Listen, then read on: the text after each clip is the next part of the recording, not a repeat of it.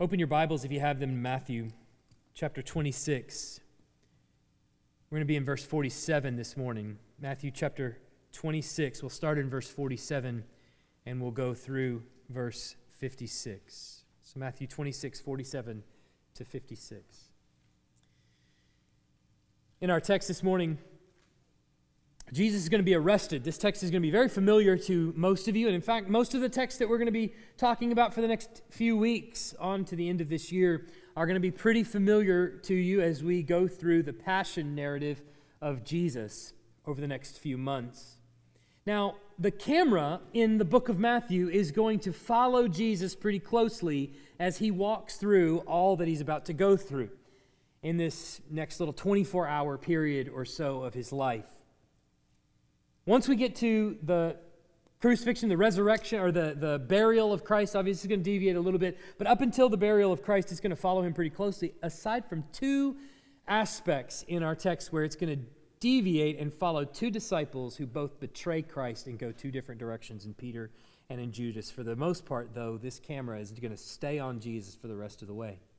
So with that in mind, let's look at our text this morning, Matthew chapter 26, verses 47 to 56. While he was still speaking, Judas came, one of the 12, and with him a great crowd with swords and clubs from the chief priests and the elders of the people. Now the betrayer had given them a sign, saying, "The one I will kiss is the man. Seize him."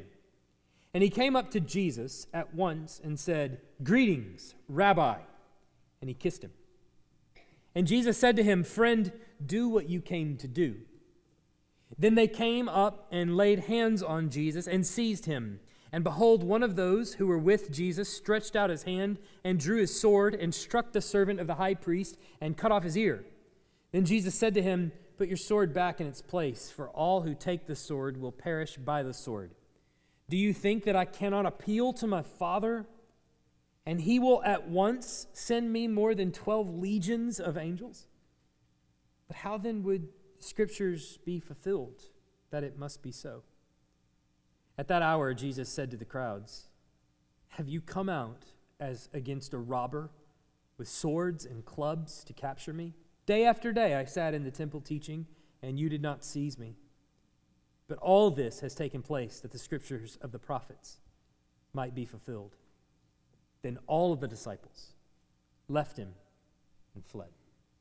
Let's pray for our text this morning. Heavenly Father, as we come together as your body, I pray that as we hear your word, as we seek to understand what it means, that you would give us understanding. We know that understanding, illumination, that obedience even comes from your Spirit alone. And so we pray that you would do that through your word, you would craft your people, that you would speak to us, you would conform our hearts, you would train us in righteousness, that we may be equipped for every good work. We pray these things in Jesus' name.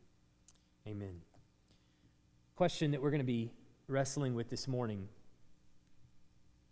how deeply does your trust in the will of God actually go? How secure are you set in God's will for your life?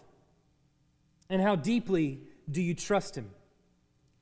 Some of the most difficult passages in all of Scripture are contained within the book of Matthew. We've seen that over the years that we've been in the book of Matthew, and most especially in the Sermon on the Mount. And I've told you time and time again, and as we get closer to the end, I'm going to say it even more often, that the Sermon on the Mount is pivotal to the entire book of Matthew. But the reason why the Sermon on the Mount is incredibly difficult for us is not because it's difficult to understand. It's actually because it's very easy to understand. It's what is being said that's difficult. It's what we actually understand Jesus saying that presents the problems. Matthew 5, 43 to 45, which is right at the beginning of the Sermon on the Mount. Jesus says this, "You have heard it that it was said, 'You shall love your neighbor and hate your enemy.' But I say to you, love your enemies and pray for those who persecute you, so that you may be sons of your Father who is in heaven. For he makes the sun rise on the evil and on the good, and sends rain on the just and the unjust." That's difficult.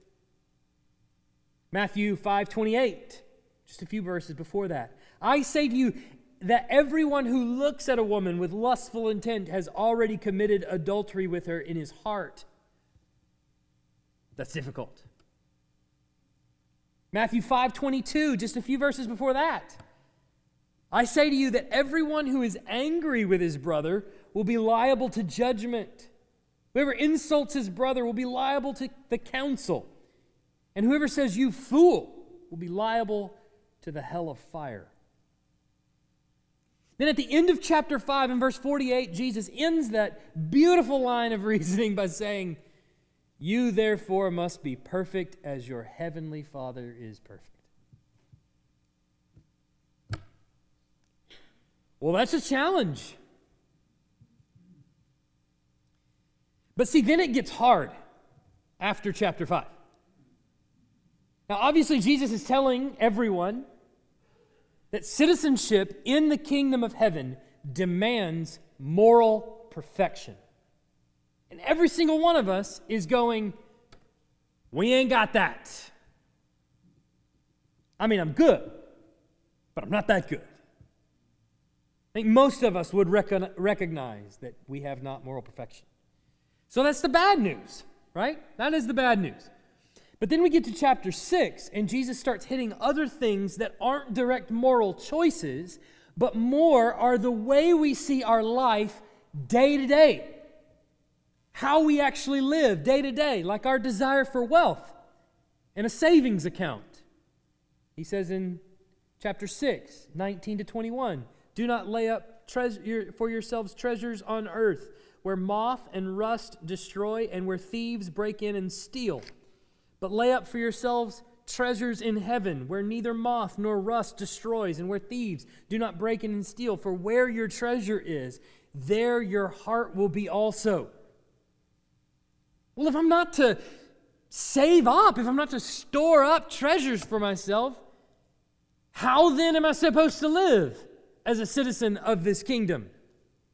What am I supposed to do? How do you expect me to survive? To which he then says just a few verses later in verse 25, therefore I tell you, do not be anxious about your life, what you will eat or what you will drink, nor about your body, what you will put on. Is life not more than food, and the body not more than clothing? He tells you, trust. The Father sees that you need these things and He provides. So don't store up for yourselves treasures, and instead trust in the Lord. Live first for the kingdom and trust that the Lord is going to provide for you. So it's been pretty clear from the beginning that in the kingdom of heaven, you and I are not to get bogged down in the everyday, day-to-day struggles and anxieties of life and the worries of life, but we're to resign ourselves to the provisions of God and let Him take care of what we have. But if you notice, all of the moral perfection that's demanded in chapter 5, followed by all of the unwavering trust in God that comes in chapter 6, hinges on this little prayer that's situated right in between the two. We typically refer to it as the Lord's Prayer, and most of you know it by heart. Jesus is teaching, you'll remember, His disciples to pray, and He tells them to orient their prayer first to the glory of God and His kingdom by saying, Our Father in heaven, hallowed be your name. Come down front, I see you.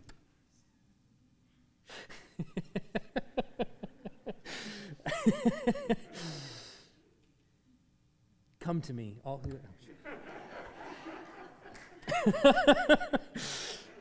That's a first I've never had happen so early in the sermon. Conviction fell. But Jesus teaches them to pray, Our Father in heaven, hallowed be your name. So He's teaching them to orient all of their life, all of their thought process, all of their prayer life into dependence on the Lord.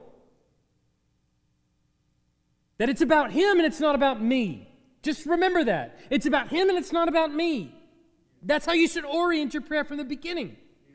And then he teaches them, pray for daily bread, pray for forgiveness, that you would have help forgiving others, help for withstanding the temptations of the devil. Pray for all of those things. And right in the middle of this prayer is your resignation, where you say this: your kingdom come, your will be done on earth as it is in heaven.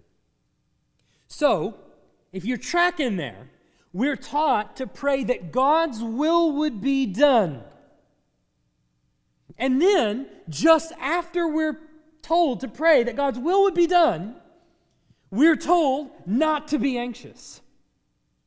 Pray that His will be done, and then don't be anxious. Then pray that His will would be done, and then don't worry about your treasures. Pray that His will would be done. That is, for me to obey Him morally, and for all the things that come about my day, for me to receive these as divine direction, because it's His will being done. All right. Fast forward from that all the way to the Garden of Gethsemane, where Jesus is now standing there with His disciples. And in the previous passage, just 2 seconds ago, He has been praying to His Father about this cup that is coming to Him. And He prays, as we saw last week, He prays, if it's possible, let this cup pass from me. Nevertheless, what does He say? Not as I will, but as you will. So we have words that He's repeating here in the garden as He's praying that are very similar to what He has taught His disciples to pray all the way back in chapter 6. Not as I will, but as you will. If that's the case, that He's just prayed that like He's taught His disciples to pray in chapter 6, how then should Jesus respond now that He has prayed, your will be done? How should He respond? Should He respond in anxiety and stress over what God is bringing to Him as His will is made manifest in front of Him? Should He seek to save His own life now that God's will is being made manifest to Him?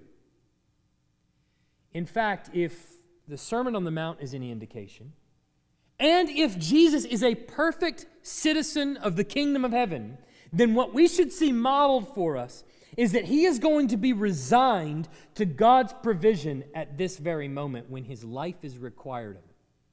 He has just prayed, if it's possible, let this cup pass from me. Nevertheless, not as I will, but as you will. And now God's will is going to be manifest to Him, and how is He going to respond? For Jesus, God's will for Him will mean the most horrific form of torture perhaps the world has ever seen. It will mean that He's going to be abandoned by His closest friends, and it is going to mean that He is going to face the wrath of God as He drains the cup dry. In this passage, we're going to see what it looks like when someone is resigned to the will of God being laid out in front of them. What perfect obedience. And the result of that kind of situation, to be honest, when someone is perfectly resigned to the will of God happening, even in the most dire of circumstance, when their life is required of them, the response that Jesus is going to give will make all of us very uncomfortable. We're first going to see that it requires Jesus to submit to His enemies. He's going to submit to His enemies. So having just prayed that God's will would be done, Jesus knows now the answer to His prayer. And you know what? The answer to His prayer doesn't come in the voice from heaven that we all want so much. Do you realize that? The clouds don't part. There is no voice that speaks from on high. You're gonna die. Doesn't happen. What does happen? The footfalls of an angry mob in a quiet garden with torches and pitchforks. How does he know what God's will for him is? How does he know what the answer to his prayer is? Here they come.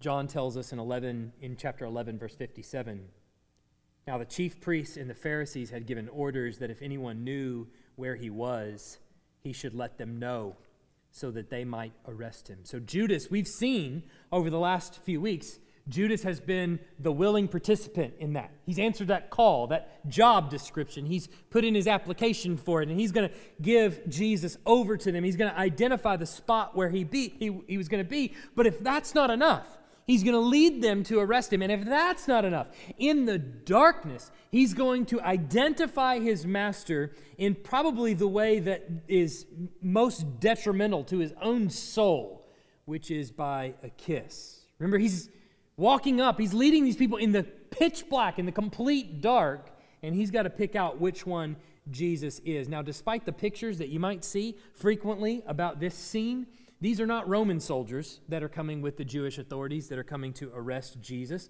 They're coming in the garden. They're temple guards. Temple guards, typically a Jewish set of people that are tasked with guarding the temple and are there to do the will of the chief priest. And we see that these guards are led by the servant of the high priest as he goes to arrest Jesus. Jesus is going to undergo in this next 24 hours really two trials that are going to take place. One is a trial before the Sanhedrin, which quite frankly doesn't mean much in terms of the legal status of Jesus. They don't have the authority to put him to death. The other trial, which means more for his life, is going to be the Roman trial that he's also going to undergo. But what we'll find in the book of Matthew is that the Jewish trial was actually a lot more telling.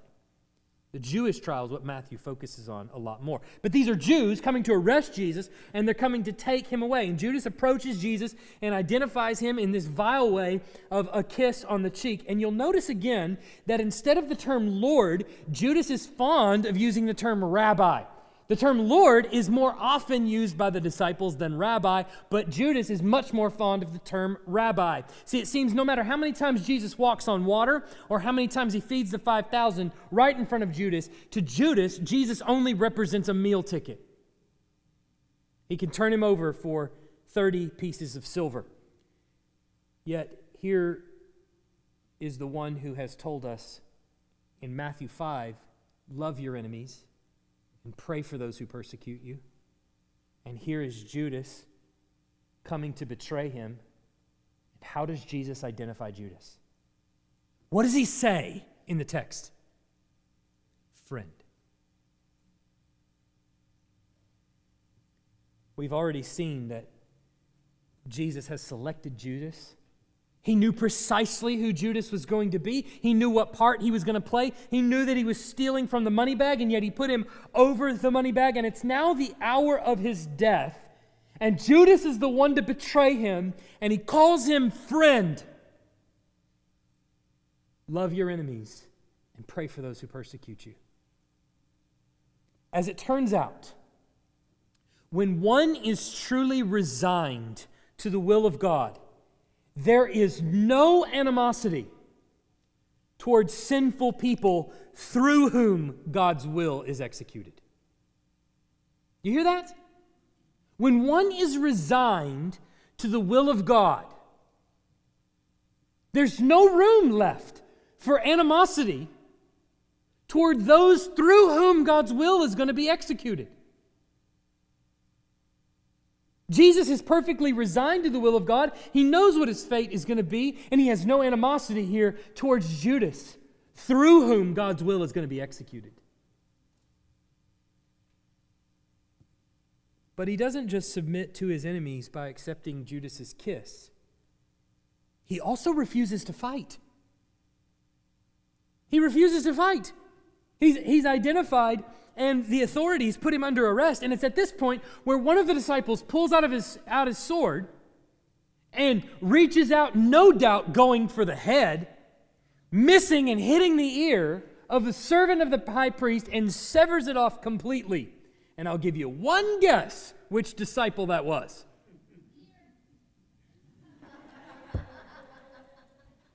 It's a day for the children. That is correct. It's Peter. Rhetorical questions.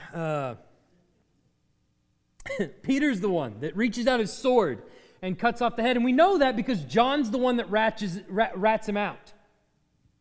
He tells us that it was Peter who did it. Remember, just a few hours ago, Peter was the one that told Jesus, hey, I'll go with you to the death.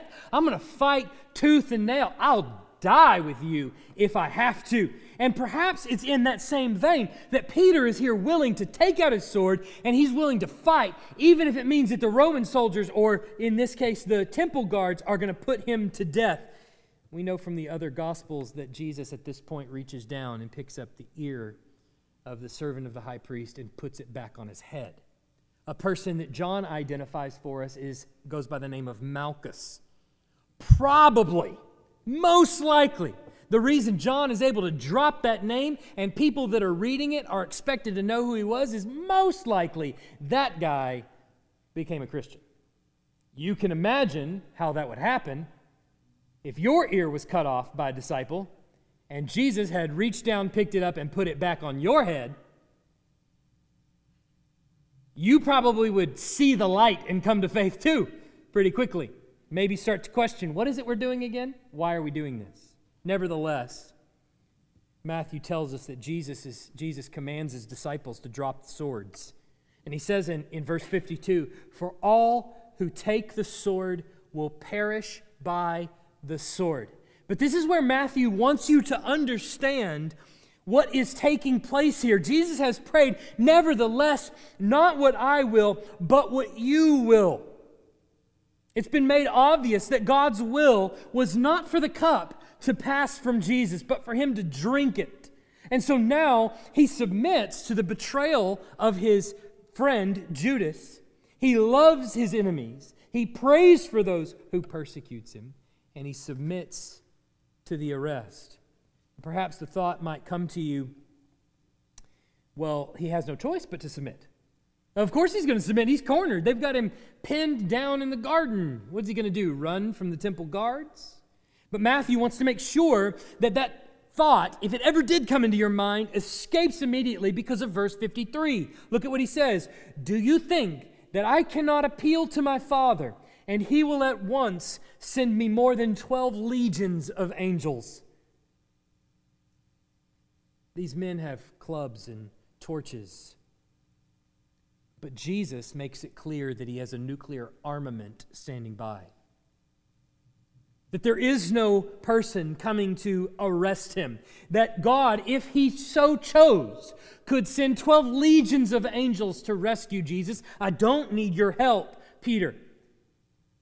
It's a reminder to his disciples and to us that no one takes my life from me, but I lay it down of my own accord. He's submitting to the will of his Father. But you notice also in this passage that he submits to the Scriptures. Look in verse 54. "But how then should the Scriptures be fulfilled that it must be so?" Or look at verse 56. "But all this has taken place that the Scriptures of the prophets might be fulfilled."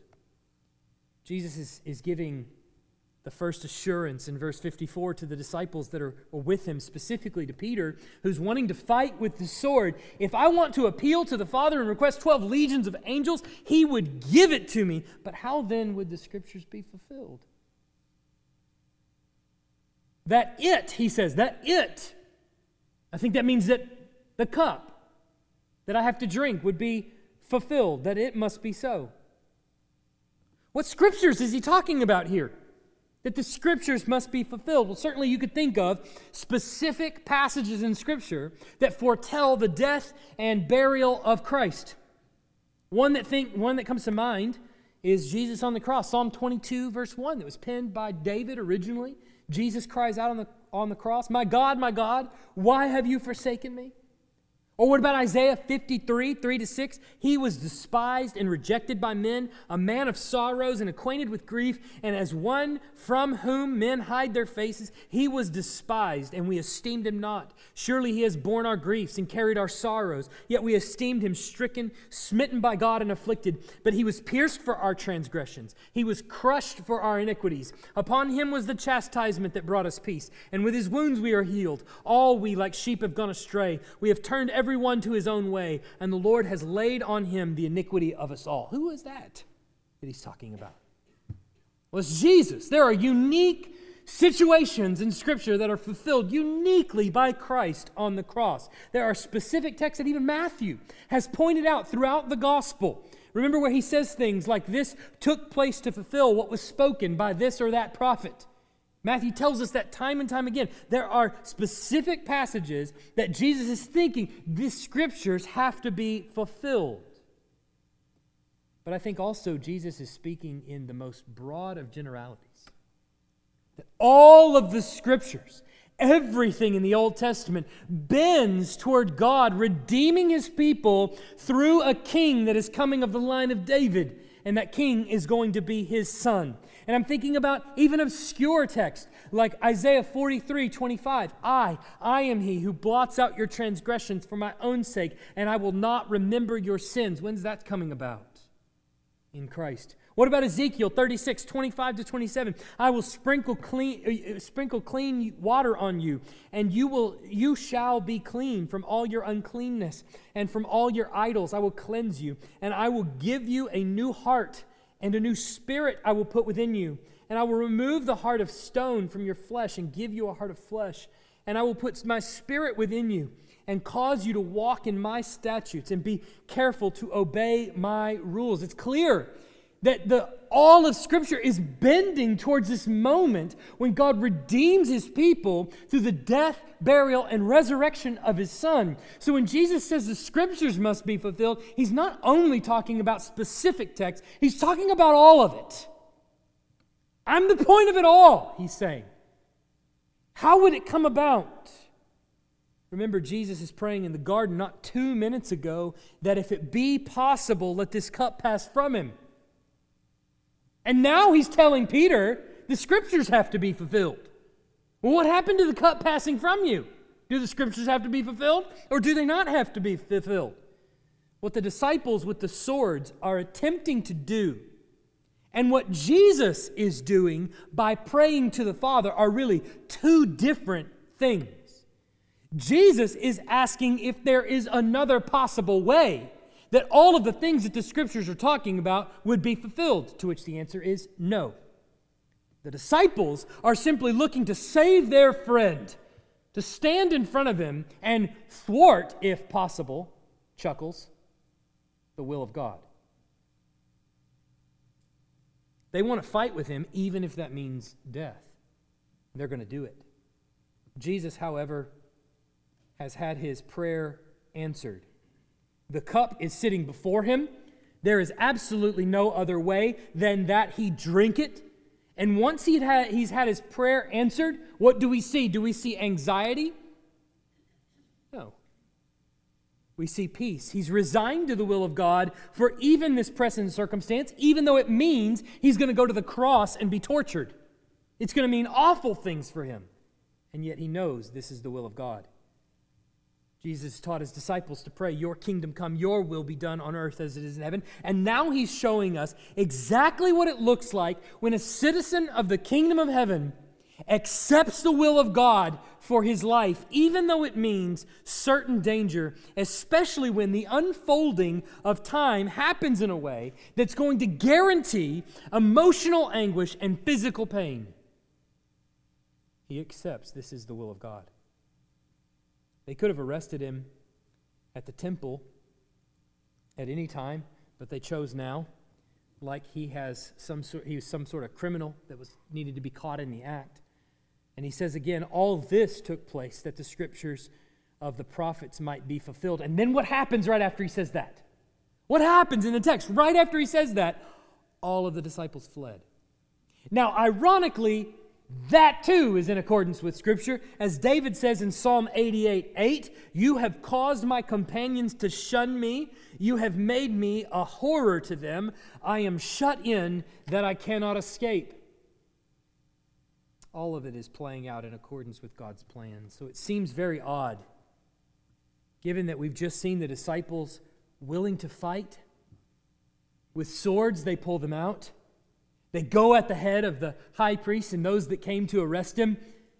And now, when Jesus is resigned to be arrested, where are they?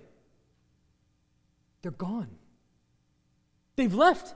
They've completely fled. What happened to their willingness to fight? They had swords. And now that they've dropped them, the only thing left for them is to run. As it turns out, it's easier to fight than to submit. See, fighting with swords is actually the easy task. When you fight, you still have a chance. That's why we call it a fighting chance. But when you submit, it's 100% guarantee you're going to death. So fighting is actually the easier option. When it comes down to time to resign yourself to the will of God, that this is going to happen, what do the disciples do? They take then the easier road, which is to run. That's what they have the most trouble with, is submitting to the certain outcome that Jesus is going to die and his death might mean their death. Do you understand what Jesus is doing here? I'm the coward that's running in the garden or running from Jesus. I'm the coward that's chosen to flee. Jesus is the one that's standing there accepting the will of God, that he's going to have to drain the cup dry for me. Because I'm the one that fled. That's the essence of the gospel. That Jesus is modeling for us the perfect citizen of the kingdom of heaven. Because I can't be. I don't know how to be. There's nothing within me that has in its nature the ability to be that perfect citizen of the kingdom of heaven. That's told to us in Matthew 5:48, you must therefore be perfect, even as your heavenly Father is perfect. Moral perfection is demanded of me, and I cannot provide it. I'm running right there with the disciples who refuse to submit to the will of God. And yet Jesus is here submitting to the will of God for me.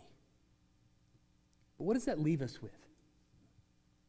When we think about that text and just bringing it down to us, where we live, what does that actually mean for us as we think about what Jesus is modeling? How do I look at that passage? Jesus not only loves his enemies, calls them friend, prays for those who persecute him, submits to God's will perfectly, becomes a perfect model of the citizen of the kingdom of heaven. What does that mean for me?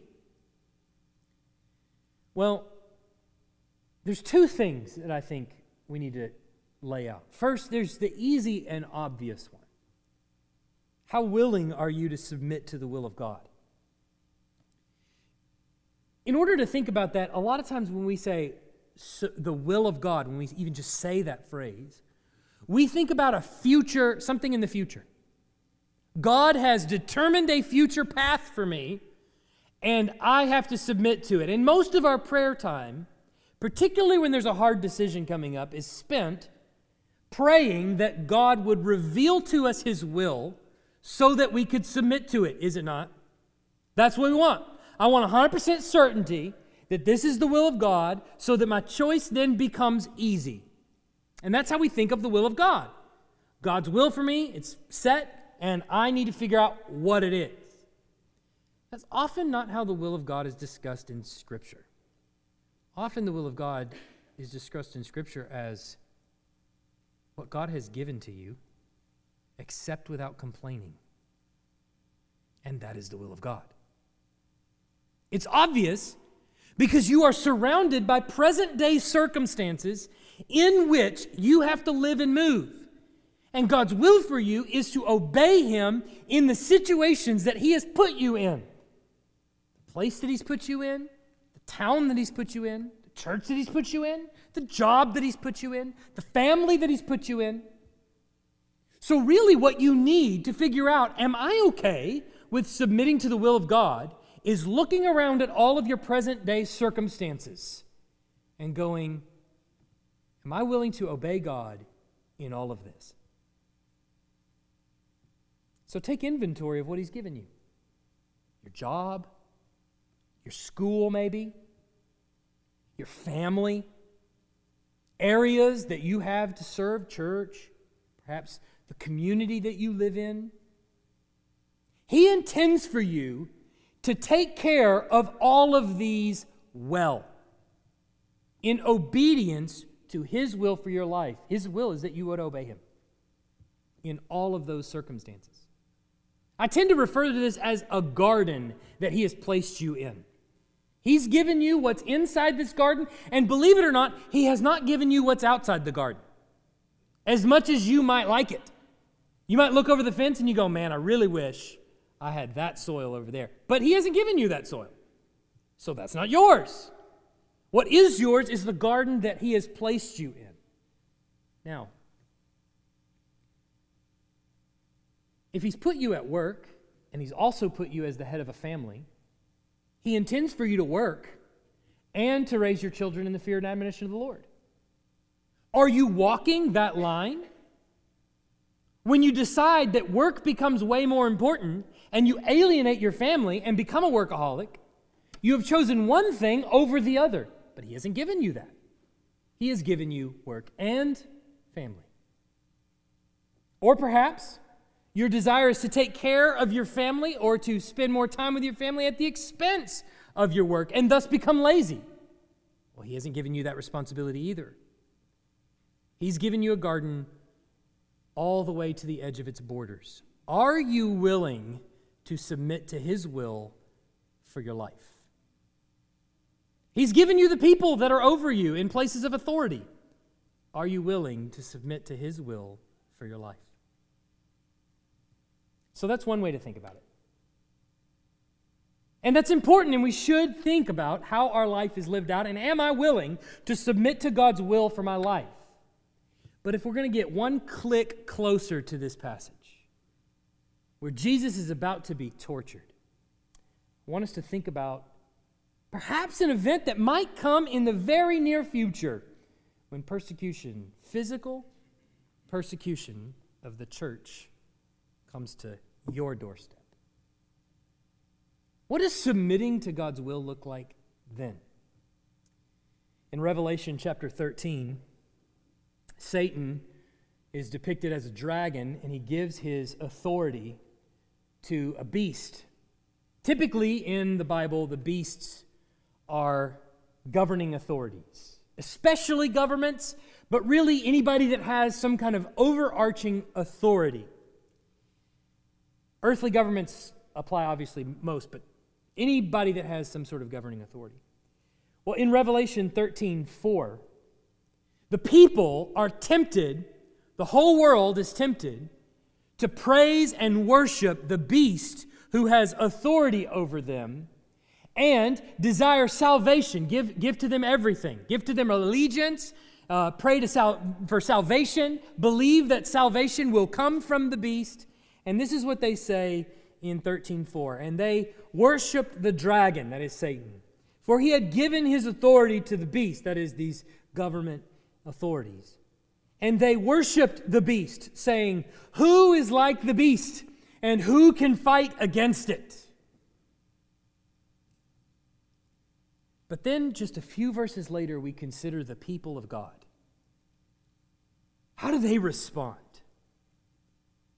When it comes time to bend a knee and worship the beast or die, how do they respond? Starting in verse 7 of chapter 13 of Revelation. Also it was allowed, that is the beast, to make war on the saints and to conquer them. And authority was given it over every tribe and people and language and nation, and all who dwell on the earth will worship it. Everyone whose name has not been written before the foundation of the world in the book of life of the Lamb who was slain. If anyone has an ear, let him hear. Listen to this, verse 10. If anyone is to be taken captive, to captivity he goes. If anyone is to be slain with the sword he must be slain. Here is a call for the endurance and faith of the saints.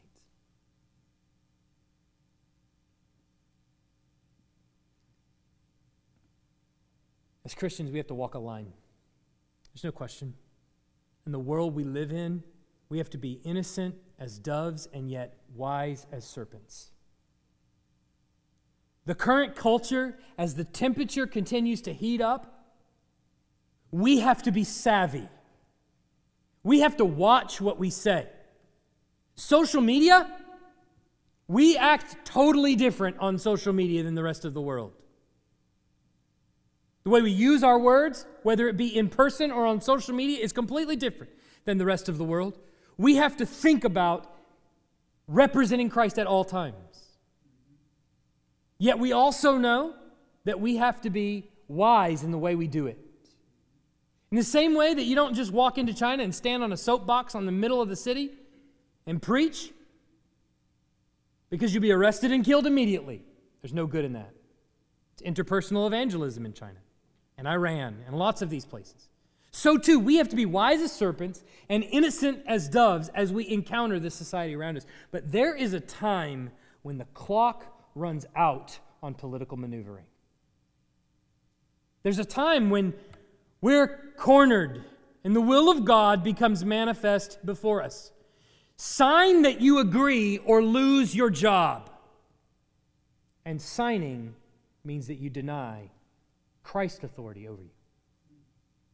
Or maybe even bend the knee or die. Go to that church, you'll be arrested and killed. There's a point where political maneuvering has run out. And you need to decide now what your decision is going to be then. Because then it's too late. You need to decide now what your decision is going to be. Is it with the disciples where you run away from Jesus and save your life?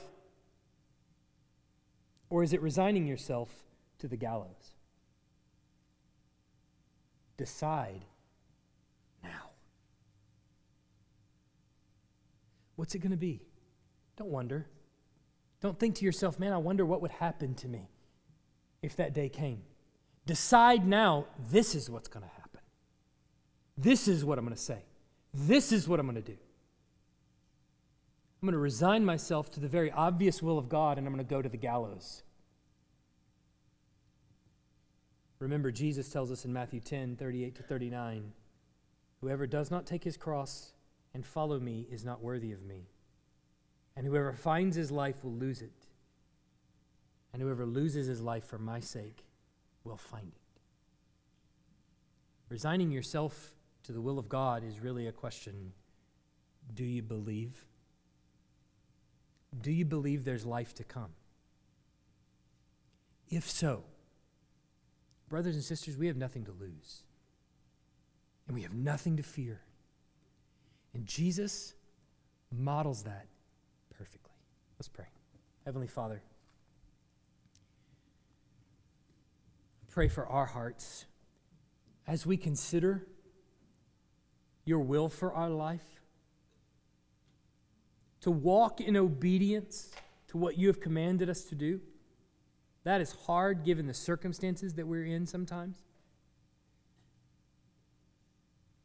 So, Father, we pray for your help. We pray for conviction for those times where we intend on not only disobeying what you have put in front of us, but disobeying you who have placed it there. I pray, Father, that you would give us not only conviction of our sin, but a reminder that it is Christ who lived for us. It is Christ who is perfect. That he has provided for us what we never could. That would bring us back to repentance. We pray these things in Jesus' name.